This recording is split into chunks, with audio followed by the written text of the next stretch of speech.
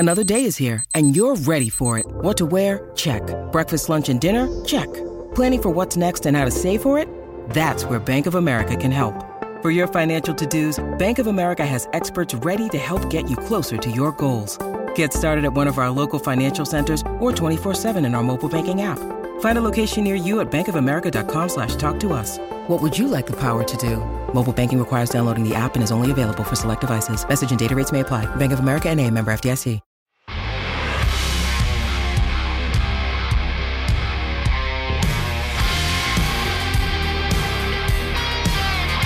And welcome back to the Bleacher Connection with your hosts, Ken and Trevor, your source for sports and all things in between. As always, you can find us on social media. On Twitter, Trevor's at the BleacherCon1, and I'm at the BleacherCon2. You can find us on our Facebook page, the Bleacher Connection Podcast.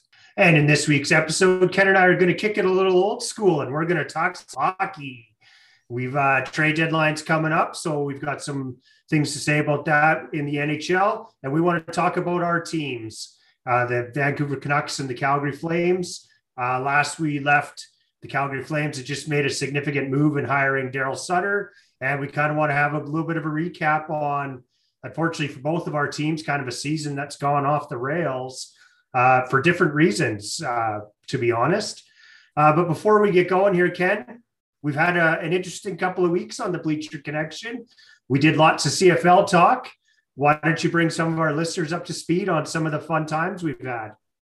Yeah, actually, the last month has been quite different for you and I from when we started out and what we were doing. We actually branched out and started doing some interviews, and I don't know, it's been a blast having these sit downs with, right now so far, a lot of CFL personalities, players, coaches, media. It's been awesome. I've had a lot of fun with it, learned a lot of interesting things, and heard some really great stories. Yeah, for those that didn't get a chance to listen, this is a great opportunity to go back and take a listen. A few weeks back, we interviewed British Columbia Lions offensive coordinator Kelly Bates, and former player. He had tons of great stories, and one of the things that he said that really resonated with me was about getting the players back onto the field this year and get some money back in their pocket. And I think both of us kind of took that to heart, where it's like, in all the things that have happened with COVID, we've kind of forgotten about the players a little bit. And that really resonated with me. Yeah, definitely. It was very eye-opening that you think about it. Unless they were getting any kind of assistance potentially from government programs, whether it be in the United States or in Canada, they were collecting a paycheck. And that, some of them do work other jobs in the off season, but if those weren't operating, because if they weren't essential, then it was a really tough time. So yeah, after Kelly Bates, we went on to another player from the offensive line and spoke to Derek Dennis about his career in the CFL and his time in the NFL. And I know it was really interesting to hear. I'm a Seahawks fan when it comes to the NFL. I'm not a big New England Patriots fan at all, but got to hear some pretty interesting insights about the how the Patriots work. He was there for a short period of time, but definitely interesting to kind of hear the insights of what it was like going into a locker room with Tom Brady and how Brady came up and introduced himself like Derek didn't know who he was. And I thought that was pretty interesting to hear, and that Bill Belichick is what you see on the sidelines is what you get in the locker room and everywhere else. That is Bill Belichick. So that was really interesting. I really, enjoyed getting to hear a different perspective from just the CFL game. There's also the NFL as well. Yeah, and shortly after the interview with Derek Dennis, we got to sit down with Danny Austin of Post Media in Calgary. He covers the Calgary Stampeders and the Calgary Flames for the Calgary Herald. And I got to admit, that was a very enlightening interview for me.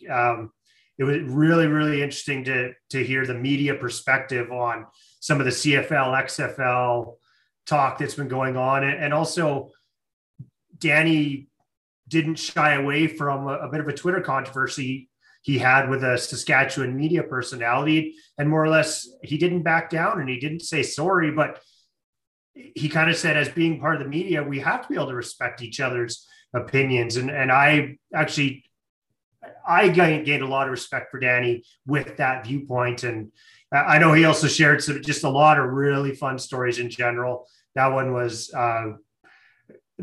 to me was just, it was different than the rest because it was another media person and it wasn't from inside the locker room. It was kind of this viewpoint from just outside of the locker room.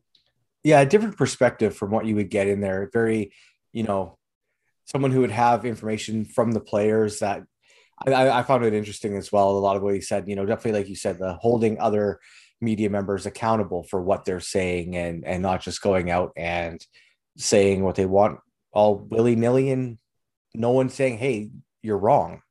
So that was really good. And then the latest one we had was just with TJ Lee, again, of the BC Lions. And that was really interesting to hear his perspective and how he came to the CFL, and kind of something that's we may have to bring up with a future guest here for how the CFL does things. Both he and Derek Dennis said they had no idea about the CFL before they got the call that it actually existed and there was a chance for them. I found that really interesting.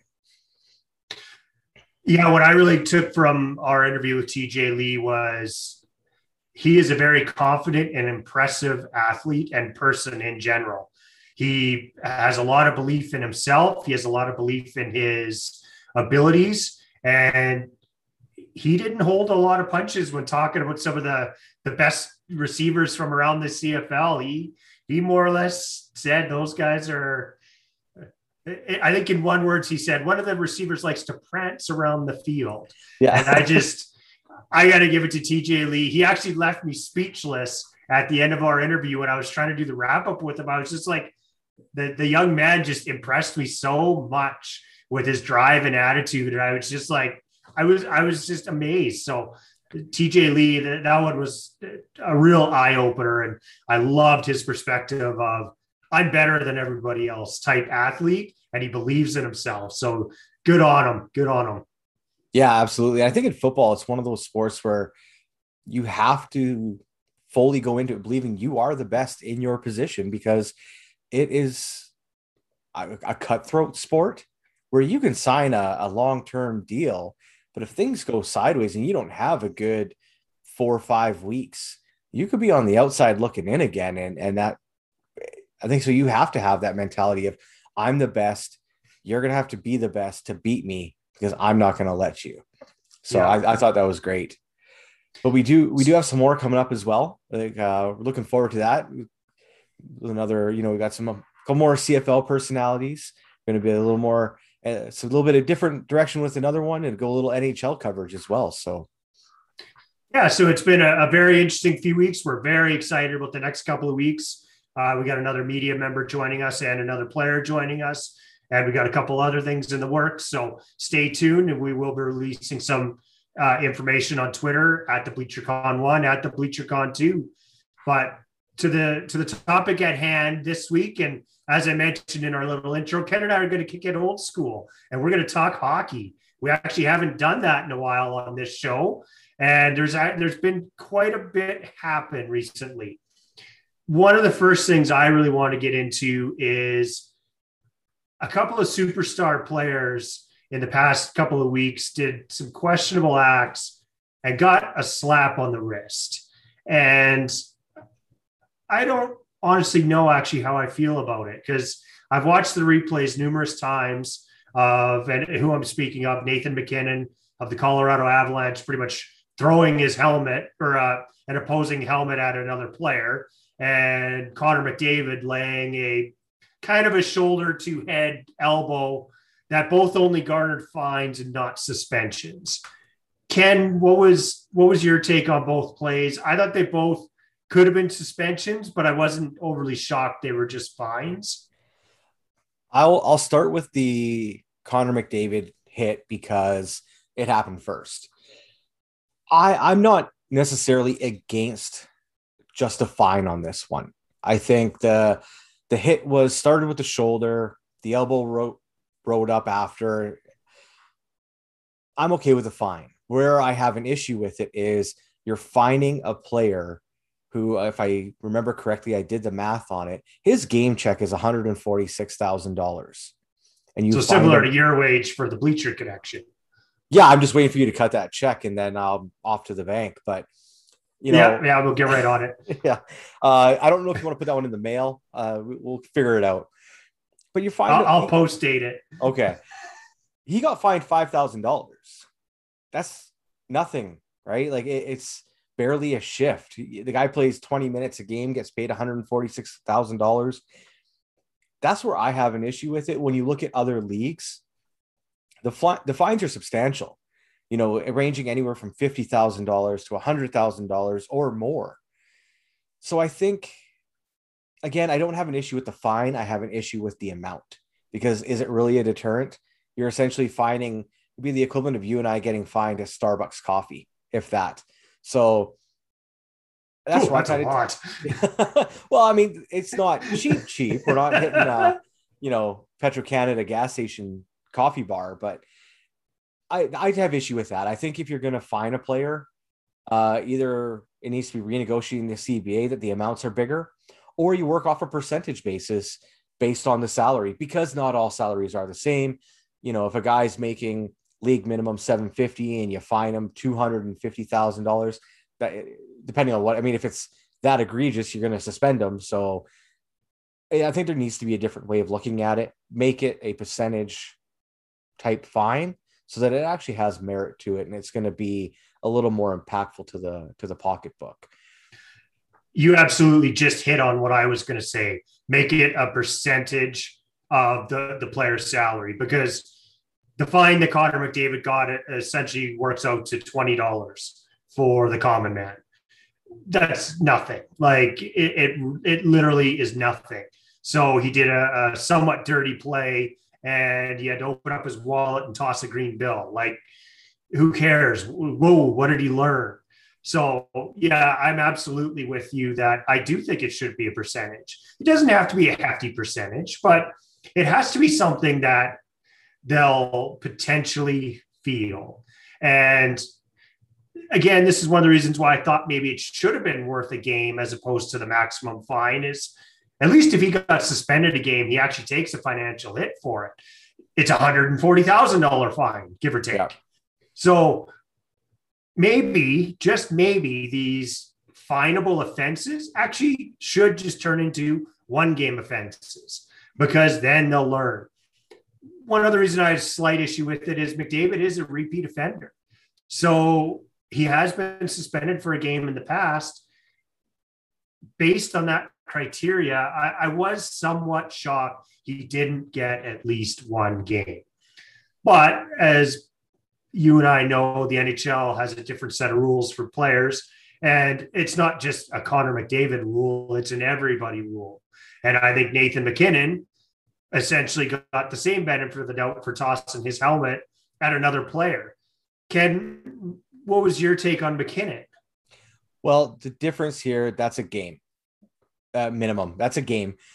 Connor McDavid was a hockey play gone sideways, right? I don't know. I want to stop you right there. Connor McDavid was based out of frustration because he had been shut down that game and he had been hacked upon a little bit and slashed and stuff. He did it out of frustration, not as a hockey play. So I kind of had to interject there, because I don't agree with you on that point that it was a hockey play. Fair enough. Like, it still happened between the whistles. It was yes. Gameplay. Yep. It was gameplay. Now, did all the other stuff that goes on, and I think it was like Kotkaniemi didn't really have the puck at the time, so whether you wanted to hit him with an interference penalty as well, whatever it was, it still was in the act of gameplay. So I'll give you that it, maybe not a hockey play, but during the whistle. Okay, fair enough. McKinnon, though, that was after the whistle. He'd already got the guy's helmet off in a headlock. And while he's not even paying attention, he's looking at another tussle, two guys paired up to the side. He chucks the guy's helmet back in his face. There's no need for that. Like, that's a dirty play. There's no need for anything like that.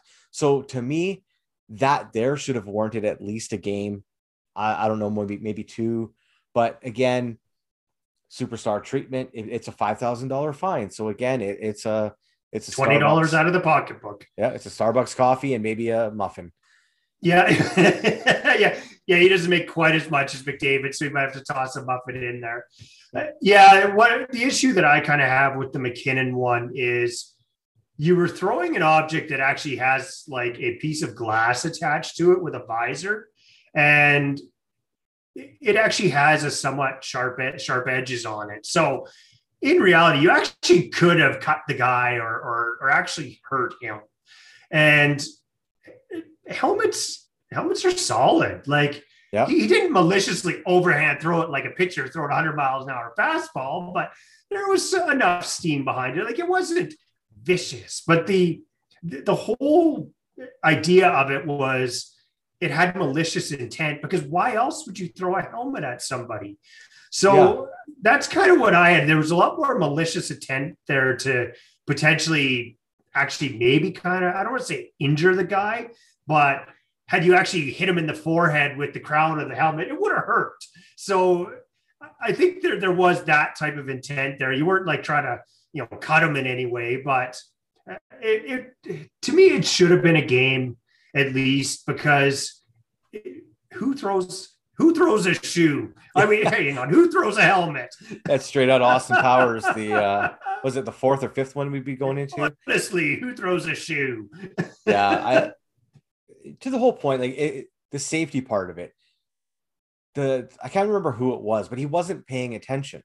So if he takes any part of that to an eye or whatever, there could have been a serious injury to it, regardless of how hard that helmet was thrown.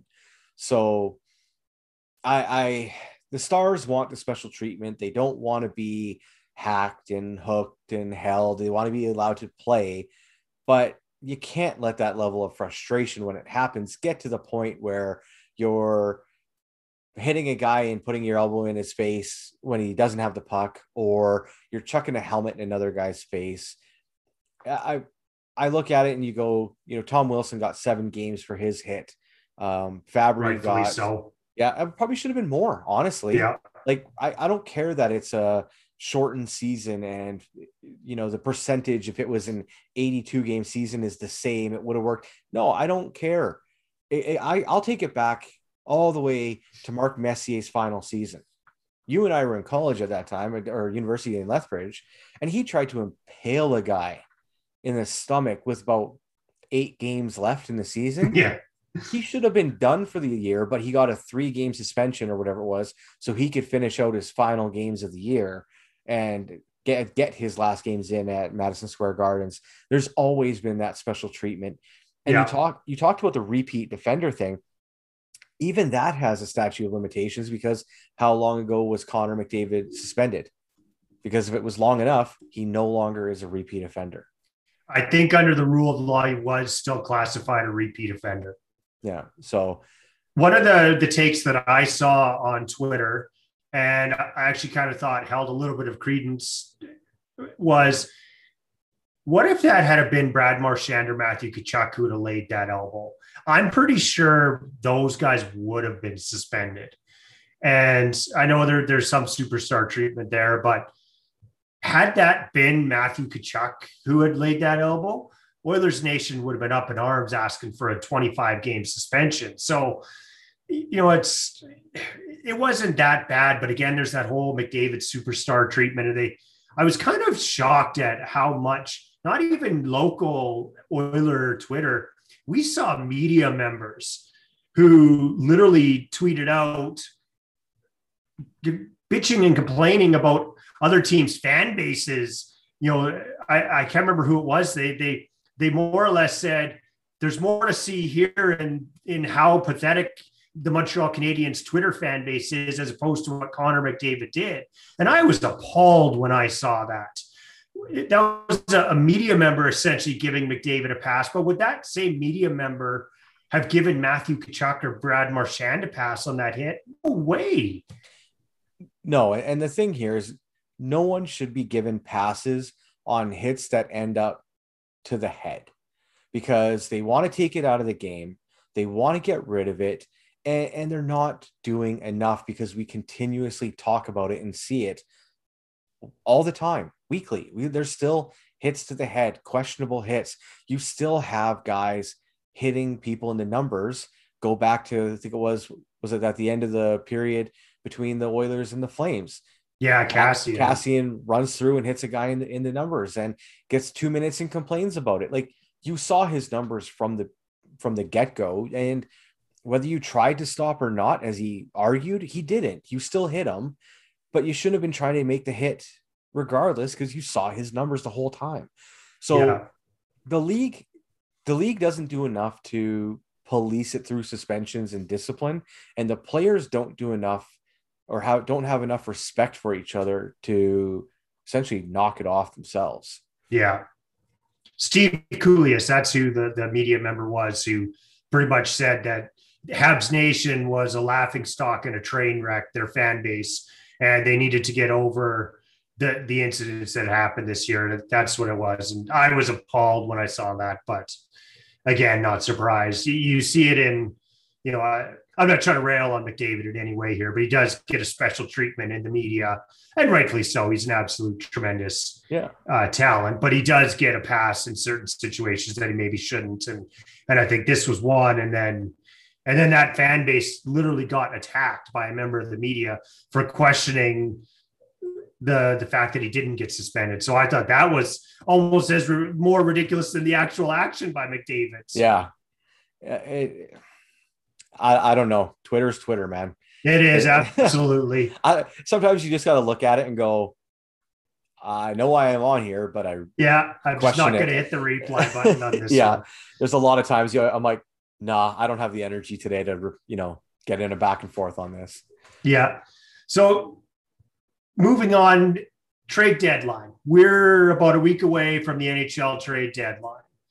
And I got to admit, I personally think this is going to be a really, really, really slow deadline.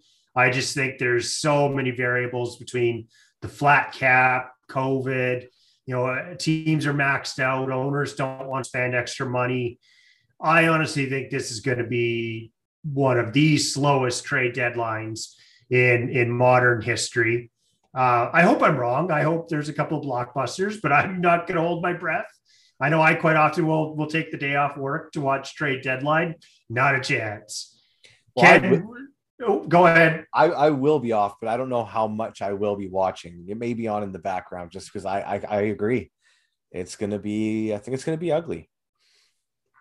Yeah, I've got the trade bait board in front of me, and number one on the trade bait is David Savard of the Columbus Blue Jackets. And then Kyle Palmieri of New Jersey. And number 3 is Taylor Hall. Yeah, I guess they're impact players, but that doesn't necessarily scream. In years past, we've seen, in my opinion, bigger names on the trade bait board. Yeah. This year, it's kind of, Jonathan Bernier, number 5. Like, hey. We're reaching here this year, I think. Like, let's be honest. If you look at that list, because I've got it up too, there isn't a player on a Canadian team in the top 20. The closest you get is at 8, Toronto's top prospect. Well, that really narrows it down. They have what, 102 top prospects in the top 10? I'll take Austin Matthews, I guess. Yeah, I think Derek Ryan at 22 and Tanner Pearson at 25 is your first Canadian players. I don't know how much movement is going to happen now, especially with the Canucks. I don't think there's going to be any. I don't think there'll be any. But all in all, if there is movement, if there is a lot, it will be the US-based teams amongst themselves trading, because I don't think you're going to have much, if any, of a quarantine period for that.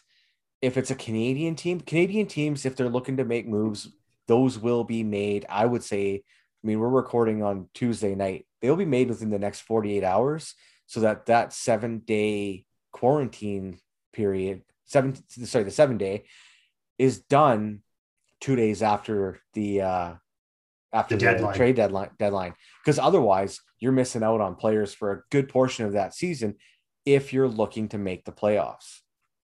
Now, if you trade within Canada, again, it'll come down to whatever they allow for a quarantine period, because the Canucks picked up Jimmy Vesey and Travis Boyd off waivers, Vesey would have been in the lineup that night. So, but a visa issue kept him out. Travis Boyd, he did go into a quarantine period.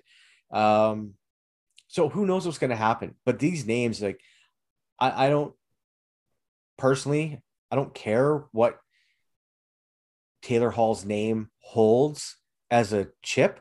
He is not the number 3 trade bait out there. The guy has 2 goals and 19 points, is going to make $8 million this year. He's been on 2 goals for how long? A month? Yeah. Like, if not longer. Come on. Like, can we please just hit pause on Taylor Hall is a great player. Let's just be honest here, people. He's not. Taylor Hall is overrated and has been that way except for 1 season. Oilers couldn't wait to jettison him out the door. Like, I think they, at the time, we kind of laughed at the trade, but maybe they actually knew something, because ever since Taylor Hall's left Edmonton, like, he was good in Edmonton. He was a good player. He had the 1 good year in New Jersey, but he's just gone down. Like, I don't know who's declined more, Taylor Hall or Sean Monahan. Like, they've both just gotten way downhill real fast. And Taylor Hall, I just don't see how, like, he signed in Buffalo to try to rebuild his stock. I think he hurt his stock. Well, he also signed there. He signed there because of Ralph Kruger and how well he played and enjoyed him as a coach. And Kruger got fired because he can't get that team going. Jack Eichel and Taylor Hall have 4 goals combined, right? Canucks picked up Jimmy Vesey. He had 5. That's a steal because he makes $950,000 a season. Like, he was 10% of what those 2 players cost, and he has more goals than both of them. I think it's time to really reevaluate Taylor Hall and stop putting him on such a pedestal. This is a guy where if he gets traded by the 12th, which Buffalo is keeping him out of the lineup as a healthy scratch because apparently trade talks are heating up, he will be on his 5th team. His 5th team. That's he 6th team when he signed somewhere else this summer. Yeah, and that's insane that a first overall pick in the middle of his career will have been on 6 teams, and we're talking about him like he's a generational player. Sorry, we aren't, but others on the media are talking about him as a generational player. Sorry, he's a middle of the lineup kind of guy. He is not a guy that's going to help your team win. The Coyotes brought him in to do that, and it was a deterrent. It didn't help him at all. There's another interesting name on this trade bait, and that's coming out of Florida. Chris Driedger. Is he available? Are you kidding me? I don't think he's available. That's a team that's in first place in the NHL, and they're going to trade a goalie that has a 2.05 goals against average. I think they're grasping at straws on this one. I don't know. Are they, though? He's got a .931 save percentage. He has 17 wins, but you're paying essentially, let's call him what he is, his backup in Bobrovsky, $10 million a season for this season and 5 more. That's not 17 wins. That's 17 games played. Oh, sorry. My bad. But I think he's got rough, I'm going to say 10-ish for sure. But he's still a big reason as to why they are in first. He and Bobrovsky had identical records back, month and a half ago when we were talking about him and going like, holy crap, the Panthers are at the top, top of that division. I think they're doing it if they're doing it and they can cash in, it's smart because they can get something better. I'm going to go to Luongo Schneider. It's exactly what it is. You have a high price starting goaltender and you have an up and coming blue chip prospect. You can't make the dollars work. At some point, if Chris Driedger is the real deal and continues to get better, he's going to need to get paid. You cannot pay. Well, apparently Las Vegas can. You can have $12 million in goal, but Vancouver has 13 or 14. No, that's next year. Oh yeah, right. Sorry, yeah, next year. Next year the big money kicks in for Demko, but you can't do it, right? Like everyone in Vancouver in Canuck Nation was upset and angry when Markstrom left and signed the 6x6 in Calgary. I was not one of those people that wanted Markstrom to walk. I'm not one of the people that were bitched about him leaving and not being signed and then are now applauding it because he's not having a Markstrom type season, right? I'm not that guy. He deserved to get paid. I'd like to see him do better, even though he is on the Flames. But I'm not going to go and, dance in the town square because he's having a bad season and it looks like a good signing now. What I applauded is the Canucks making a choice in goal and going with a guy. Unfortunately, Bobrovsky's contract is going to be the reason that they make a choice and make a move in this deal. I'm going to take the side. If you are the Panthers, you use the leverage with Chris Driedger to make a move and bring in another piece that you can use to win now. Here's why I think there is zero chance this guy's available. Sergei Bobrovsky in the playoffs, not necessarily his strong point. This team's first place in the NHL as we record tonight. I just can't see them walking away from their backup goalie because Bobrovsky can't cut it in the playoffs. So there's just no way. I can't see it. I can't see them walking away from a backup goalie who could end up being the starting goalie in the year that they may actually have a shot at winning the Stanley Cup. Believe it or not, the Florida Panthers might have a shot at winning the Stanley Cup. This might be the only time they ever have a shot at it. There is zero chance they're going to trade their insurance policy when Bobrovsky struggles in the playoffs. No chance. So I'm on Cap Friendly right now. Chris Driedger is a UFA at the end of this season. $850,000 right now. If he is the real deal, take away Bobrovsky's contract right now. What do you pay him to be your guy then? They don't. They let him walk. So in that I think you have to take this might be the only chance the Florida Panthers have in the next decade of winning a Stanley Cup. I think you have to take that chance. You have your goalie of the future in Bobrovsky. Whether or not he's your goalie of the future, unfortunately, he signed that contract. So and a no movement clause. So you have your goalie. So Chris Driedger isn't going to be with you anyways. Who cares about a couple of assets? Like goalies don't gain you a ton on the market. You might as well take a shot with him in between your pipes to win a Stanley Cup and let him walk. Could you flip him to Ottawa for a first round pick? No, Ottawa unfortunately has their goalie signed. Like, I can't see it. I can't see them getting rid of their insurance policy. I don't care what the return is. Yeah. If they make it to the second, third, fourth round, another thing to consider is, especially in Florida, if we go deep into the playoffs, you might be talking about having fans in the stands.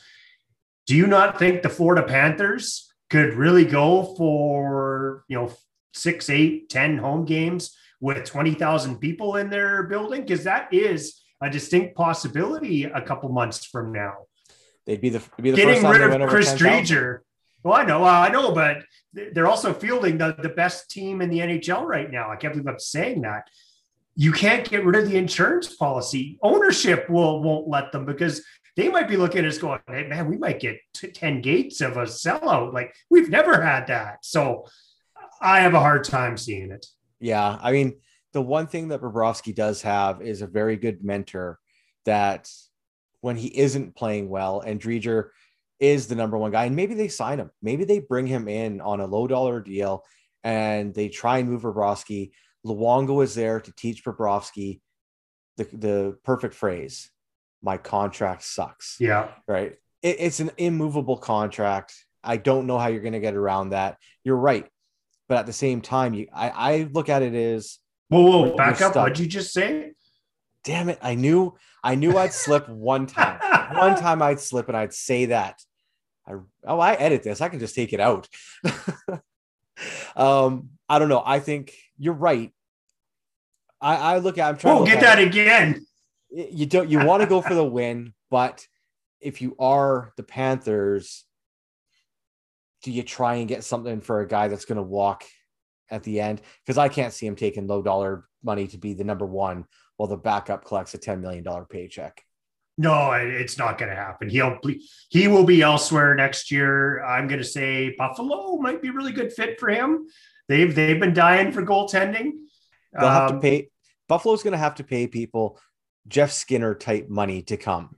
You're going to get less than Jeff Skinner quality for more, because that franchise is beyond tire fire. I don't know what else you could call it. That is a franchise that is just clueless.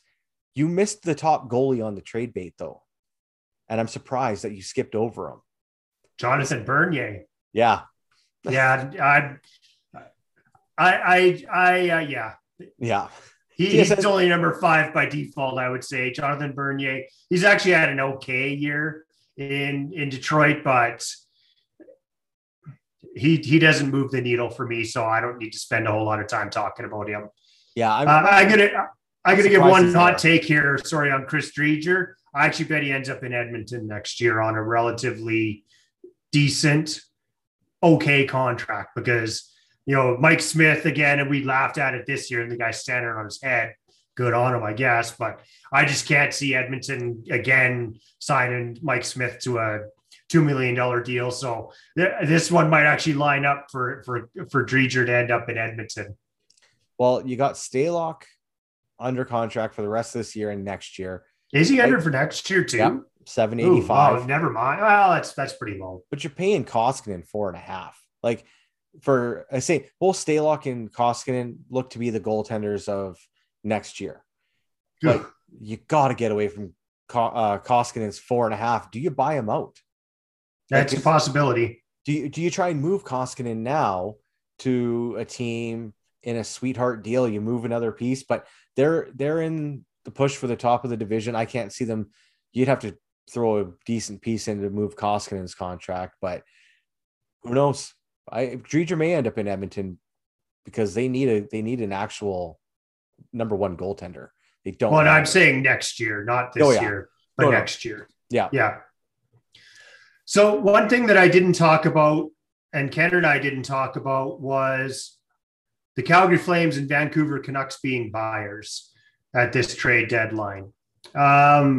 Unfortunately, both our teams are probably sellers, and really unfortunately for the Vancouver Canucks, I don't know that they're anything. There's major COVID problems going on there. And we're going to touch on the Canucks here shortly, but the Calgary Flames. Last we left off with the Calgary Flames, we were talking about them hiring Daryl Sutter, and we actually kind of both were in somewhat agreement. We thought this might actually turn them around. The first 5 games under Daryl Sutter, the Calgary Flames went 4-1. They beat the Montreal Canadiens twice and handily. They literally skated circles around them twice. It's gone off the rails since. The Calgary Flames are Buffalo Sabres bad in their last 11 games. They have 2 wins. They could barely score any goals, 1 goal, 2 goals.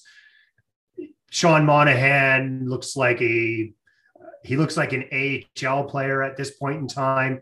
There's some skill there, but the confidence is shot. Ken, I got to say this. I've been a Calgary Flames fan for almost 35 years.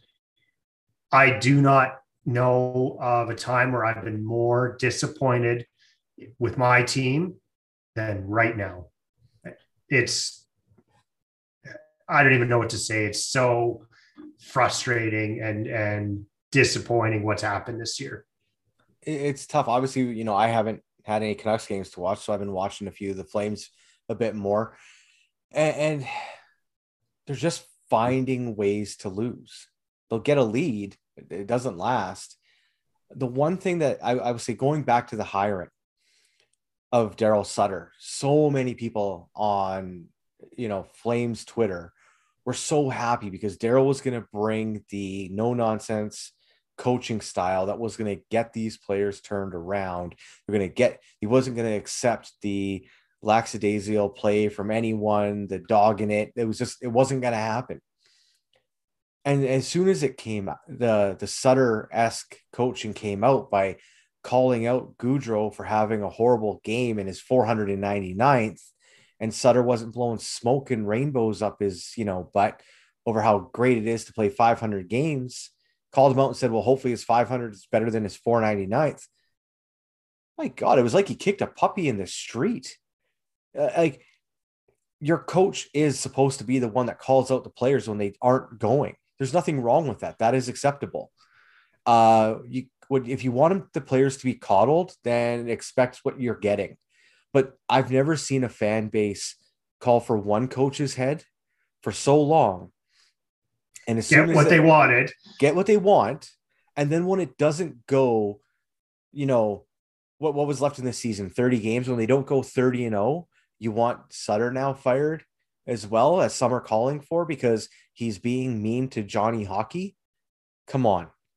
The team is not performing. Something is very rotten within that team. I don't know what it is, because pieces keep moving out. The so-called, air quoting, problems leave, and it gets worse. It doesn't get better. So it's I feel for the Flames fans that have been behind this team, because it's not getting any better with the moves that are happening. And I don't think that Daryl Sutter was going to come in and make them a cup contender. No. Was he going to make them a better team? Yeah. Has it happened? No. Is it reason to try and now fire him? Who are you going to bring in next? Gallant for 3 weeks and then fire him when they lose 4 in a row? Like, the Flames went 3-0 and then 1-9 in the next stretch. The season's done. The Canucks season's done. Get ready for the off season and move on. Like, it's not the year, but let it go. There's something needs to change. I've said to you, for not just this off season before past, but other ones, I've said Monahan or Goudreau, one of them's got to get moved. I've said that for a while, because I'll use a term I've said to you before. Johnny Hockey has looked like Johnny doesn't give a shit on a lot of nights over the past couple seasons. So I don't know what you do. A lot of people are on Eric Francis for wanting him, or saying he should be traded, but maybe he's got a point when you look at his no trade clause kicks in at the end in this offseason. When the Flames hired Daryl Sutter, and I said this in our initial talk on it, I said this is a 30-game audition, if anything. I said if they don't make the playoffs, this is going to be a 30-game audition. Well, I'll tell you one thing. There's a lot of people who just failed that audition. And you said it. There is something wrong in Calgary and something rotten. There's one constant in the last 5 years, and it ain't coaches. It is the core. It is Goudreau, Monahan, Giordano, Backlund, and so on. TJ Brody was here. There was a consistent. Dougie Hamilton was here. Now those guys are gone. But there's been a consistent with this team, and it's the core. 2018 is clearly the aberration, and not like the other when we finished top of the Western Conference. That obviously was a fluke based on what we've seen. So we're, as a Flames fans, Flames Nation, we're going to be in for a summer. And it's going to be quite the summer, because some of our fan favorites aren't going to be here next year. It is glaringly obvious that something needs to happen. I was shocked. You and I discussed this a few times, that nothing happened last offseason with Goudreau, Monahan. I've never been on the trade Goudreau train. I'm still not on that train. I think the first one that should have to go should be Sean Monahan. The issue I have with that is, what the hell are you going to get for Sean Monahan right now? The guy can't even hit the net from the slot. He shoots the puck 6 feet over the net, essentially on a breakaway. Like, he's got 3 even strength goals in 38 games. Yeah. Who's going to trade for that? What are you going to get for him now? Mark Giordano. I love Mark Giordano. His time's done.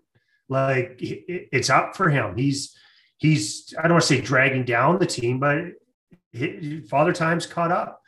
Rasmus Anderson, who's having to play with Giordano, looks like a 6th defenseman at best this season. Rasmus Anderson's supposed to be a fixture on our top pairings over the next couple of years, and he's been absolutely a tire fire. He's unnoticeable offensively. Defensively, him and Giordano got to be minus 100, like, is what it feels like. So very disappointed. But to me, the Flames season really breaks down to 3 players that have really, really affected our season, in my opinion. Sean Monahan, Matthew Tkachuk, Mark Giordano.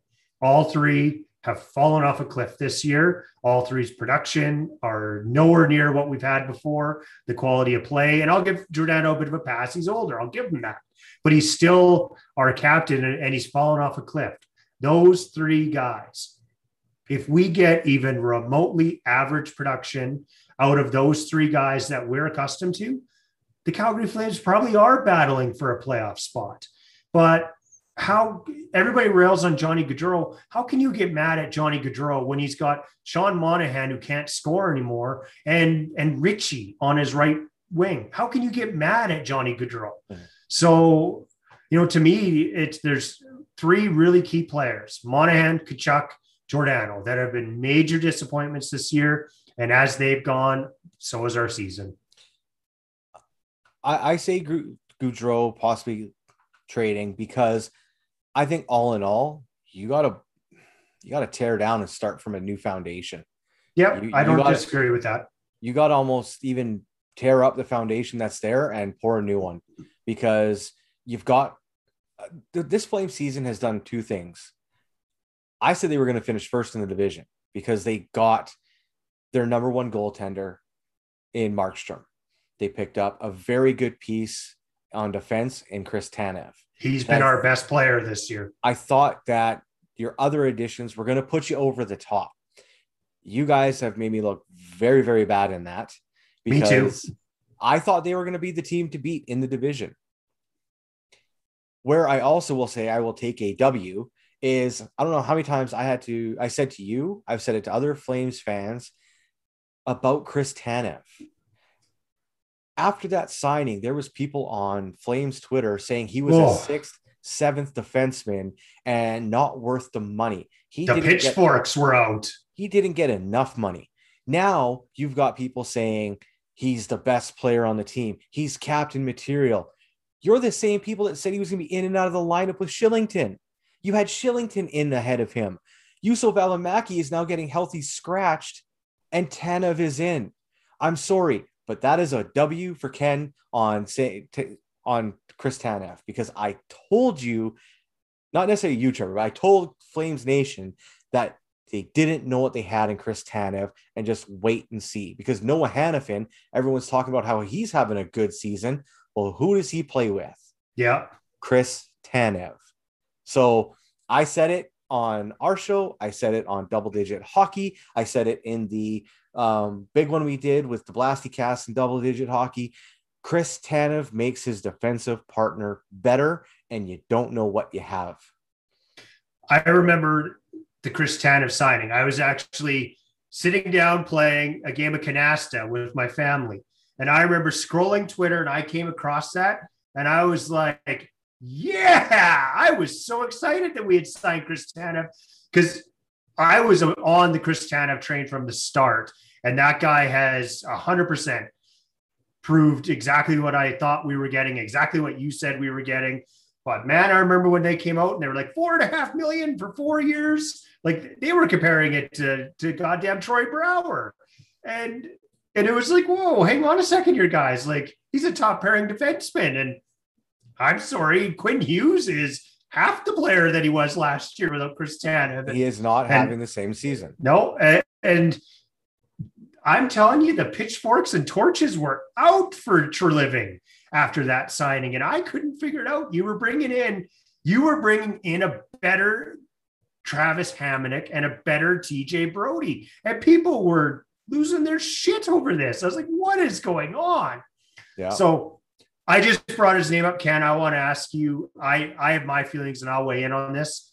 Brad Treliving, should he keep his job after this season? I don't know. I think a big test. You can't say the trade deadline is going to be a make or break for him, because the Canadian teams, let's face it, you're trading amongst yourselves, or you're putting yourself at a disadvantage for bringing players in with the quarantine. Plus, with where they are right now, you're not really going to do anything. I think he might get the draft in the free agency. I think he's on a very short leash, but I'm on the fence. It could go either way. End of season comes and he's done and he's fired, or he is short leash the rest of the way until something either goes right or it goes wrong. I think there's a big decision to be made by ownership. And if there's a hockey president, president of hockey operations there, a big decision of whether you allow Tree Living to try and rebuild this team, because the moves he's made so far have not worked. See, and I somewhat disagree with that. I don't think Tree Living should be on the hook for what's happened this year. I think he takes blame for sure. I look at some of his moves in the past, the whole Milan Lucic, James Neal, the Troy Browers of the world. Those were bad moves. You can't get around that. But I cannot blame Brad Treliving for Sean Monahan sucking ass this year. I can't blame Brad Treliving for Matthew Tkachuk being a nobody. I can't blame Brad Treliving for Rasmus Anderson not developing this year. I cannot blame him for some of his best players performing like absolute garbage. I cannot blame him for that. He went out and got us a number one goalie. He shocked the UFA world and got us the best goalie. He went out and got us a true top pairing defenseman. He went out and got us legit NHL, what was supposed to be NHL caliber forward depth. He, as the GM here, has made the playoffs, I believe, 4 times in 7 seasons. Well, that was more than before. So he's still making the playoffs half the time. He's a good GM. A lot of people don't like it when you say that. He is a good GM. He's not scared to make a big move. He's not scared to try and make his team better. He negotiates contracts very well. We'll miss that if he's gone. If you're looking for a GM who's not scared to make a big trade to make his team better, I don't know what you think this offseason is going to be for the Calgary Flames. That's exactly what this offseason is going to be. You need a GM who's not gun shy and will be willing to pull the trigger on a big deal. And whether your name's Dougie Hamilton, who's been jettisoned out of town, or Sean Monahan, who's about to be jettisoned out of town. If Brad Treliving isn't the perfect general manager for that scenario, I don't know who is. I'm not saying he's a bad GM, but let's look at how the sports world operates. It's a what have you done for me? Exactly. And what is the fans who pay the bills calling for? Right? Yeah. It's all about, at the end of the day, the dollars coming in. Right now, there's no ticket revenue. So you got to continue to hope on jersey sales, merch sales, everything else. If the fans aren't happy and they blame Brad Tree Living, which he is getting a lot of heat. Oh, big time. We see it out there. He could be gone. And I'm not saying it would be warranted. I'm looking at it from a, what have you done for me lately? Because that is how, unfortunately, if you are in management, that's how it operates. And I fully understand that. I'm totally in agreement with you that I personally actually do think he might lose his job if we miss the playoffs. The only reason I think he might not is because he just signed an extension and his contract runs out at the same time as Daryl Sutter's. So I kind of think it's, okay, boys, here's your 2 years together. You damn well better make something of it or gone. So obviously Jeff Ward didn't get it, but does Brad Tree Living possibly get a COVID pass? Yeah. This season is a wash. You move on and you try and do it over 82 if we get 82 next year. Yeah. Well, Ken, it's been a absolutely disappointing year for my boys, the Calgary Flames. Like I just said, probably the worst season I've ever had to watch. Ken, what's up with the Vancouver Canucks? I know they're in an absolute terrible spot, COVID wise. Yeah. Bring us up to speed. What's the feeling around Canuck Nation right now? Well, it's Canucks Nation is Canucks Nation. There are a lot of people out there that are really concerned for the players. As update as of today, 18 of 20 roster players, 18 of the 20 players on the roster have tested positive for COVID. 2 taxi squad players and a coach, if not more now, I think. If health-wise, it's ugly right now. And a lot of the players they're not too many, like there's some details coming out, not too many, but some of the players are really sick where the team doctors are going to the houses and administering IVs. And family members. And yeah, it's not good. Like these guys all have kids too. A lot of them do. I know Bo Horvat has a young son. I think he's maybe a year or less. It's really scary for these guys because it's not just the regular COVID. It's the variants. I think there's the Brazil variant that is ravaging through the team. Jake Virtanen was the latest to be added to the list today. And for me personally, as a fan, I could care less if they played another game because right now it's not about hockey. It's not about the Canucks taking the ice and making the playoffs or whatever. It's about those guys getting healthy and being safe going forward because let's face it, it's a game. It's not the be all end all that sometimes as Canadians we make it out to be. Who cares about the season? I would rather they don't play. I'd rather they get healthy and not have any kind of issues moving forward with it. So it's not good right now. And the fact of the matter is they can't even really do let's call up the Comets and play out the season with an AHL roster because they're just coming back from their own COVID outbreak. So it's not good right now. I know there is a lot of people that are showing a lot of compassion towards it and are saying the same thing of, cancel it, finish it, who cares, safety first. And that's the right way to do it. I don't think that's the way the NHL wants to do it. They've already moved a few games to fill in the gaps where the Canucks would have been playing. This past Saturday, it was only one game on Hockey Night in Canada, and they're not going to stand for that. So the Edmonton Calgary game in May has been moved to this Saturday coming up. There's been a few others moved around to open up the schedule at the end of the year for the Canucks to maybe try and finish out the season. But there's also some people on there that on Canucks Nation and in Twitter in general, hockey fans, who are more interested in finding out, well, who caused it? Who's to blame? Who cares? Doesn't matter. Who cares who was first or how it happened? Adam Gaudette's wife was on Twitter defending him and herself, saying that when we did the contact tracing, we were told we did everything that we were supposed to be doing. So it's very easy to catch. It doesn't take much. And if you're more worried about who got it first so that you could vilify them, give your head a shake. Seriously, take a moment to sit back and evaluate what you're doing, because that is just completely offside. It's out there. Who cares who got it? And people talking about how watching the Canucks and watching hockey is helping with their mental health during this pandemic. I'm sure it does. Pick another team because the Canucks aren't coming back this year. And if you're more worried about that, and it's all about the mental health about enjoying it, you clearly don't give a crap about the players' overall health if you're more worried about them getting back on the ice. I'm going to read a couple tweets here that I just thought was completely offside. And are you kidding me?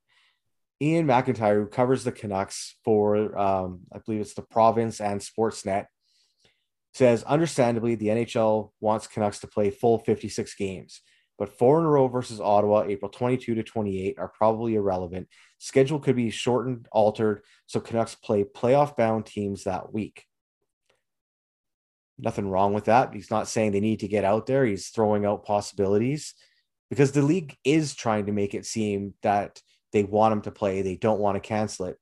Where I say, are you kidding me? And it's completely offside is Damian Cox quote tweeted it saying, the question then becomes, are you handicapping those playoff bound teams by forcing them to play against a van team that's more rested than it otherwise would be? This is a complex problem. Are you out of your damn mind? More rested? These guys have COVID. They don't have a cold. They don't have a runny nose. They have COVID.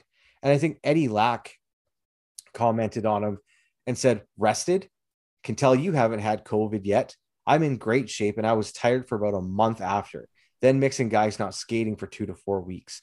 This isn't a week off in the Bahamas or Mexico. This is laid up in bed, getting sick, getting IVs. Come on, Damien. That is about the worst take I've read in a month.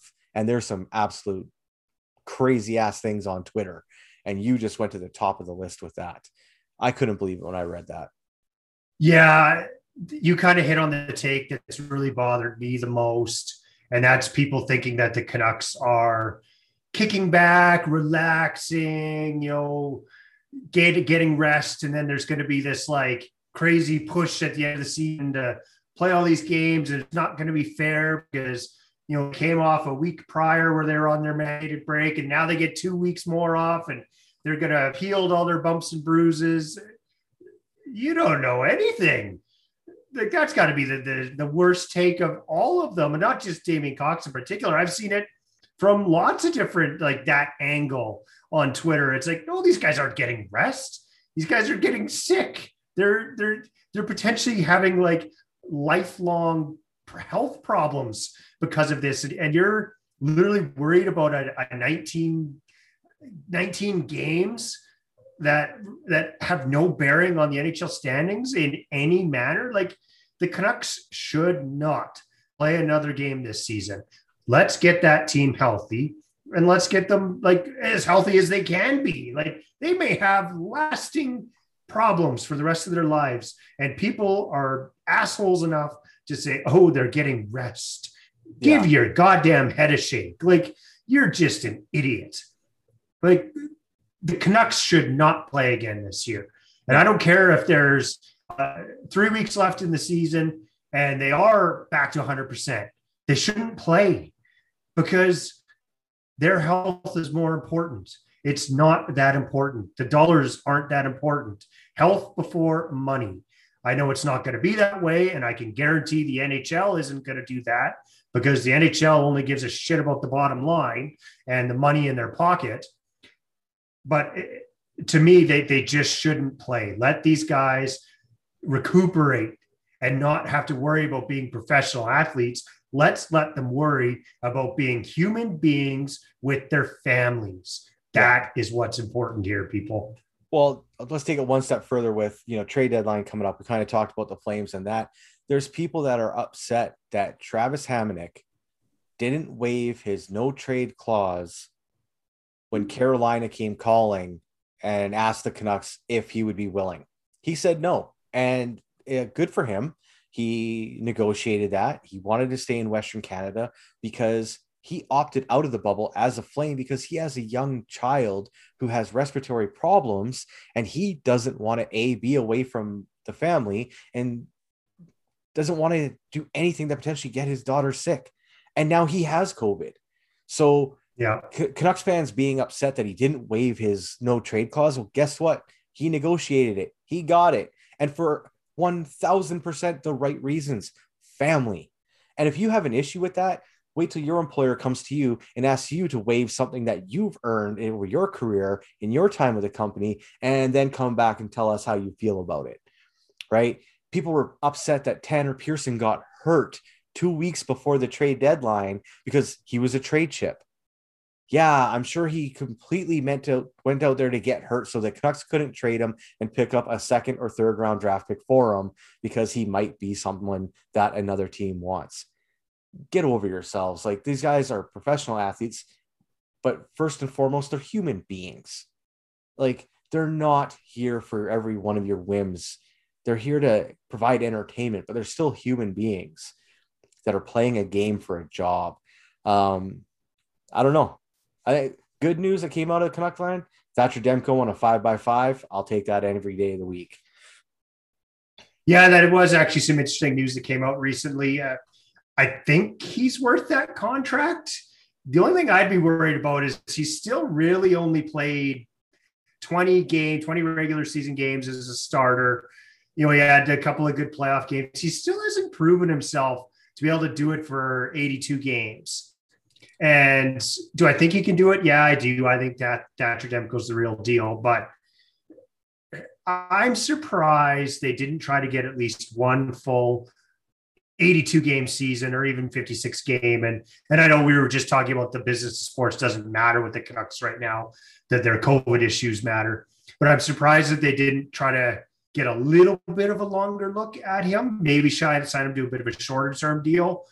Because what if he can't handle an 82 game season? Like then you're locked into half of Bobrovsky. But half of Bobrovsky. Half of Bobrovsky. That half of Bobrovsky translates to English tradable contract. Yeah. So the problem is he was coming up as an RFA. Quinn Hughes is coming up as an RFA. Elias Pettersson is coming up as an RFA at the end of the season. I don't have an issue with it. He's played 62 games. His progression, and eventually it will plateau or drop and go back up. He has been on a steady incline with his progression as a player, as a professional. He had his time in Utica. He played in the minors. He developed. He got time there. I think the Canucks have done it right with him in not throwing him into the fire. Markstrom left. They couldn't get that deal done.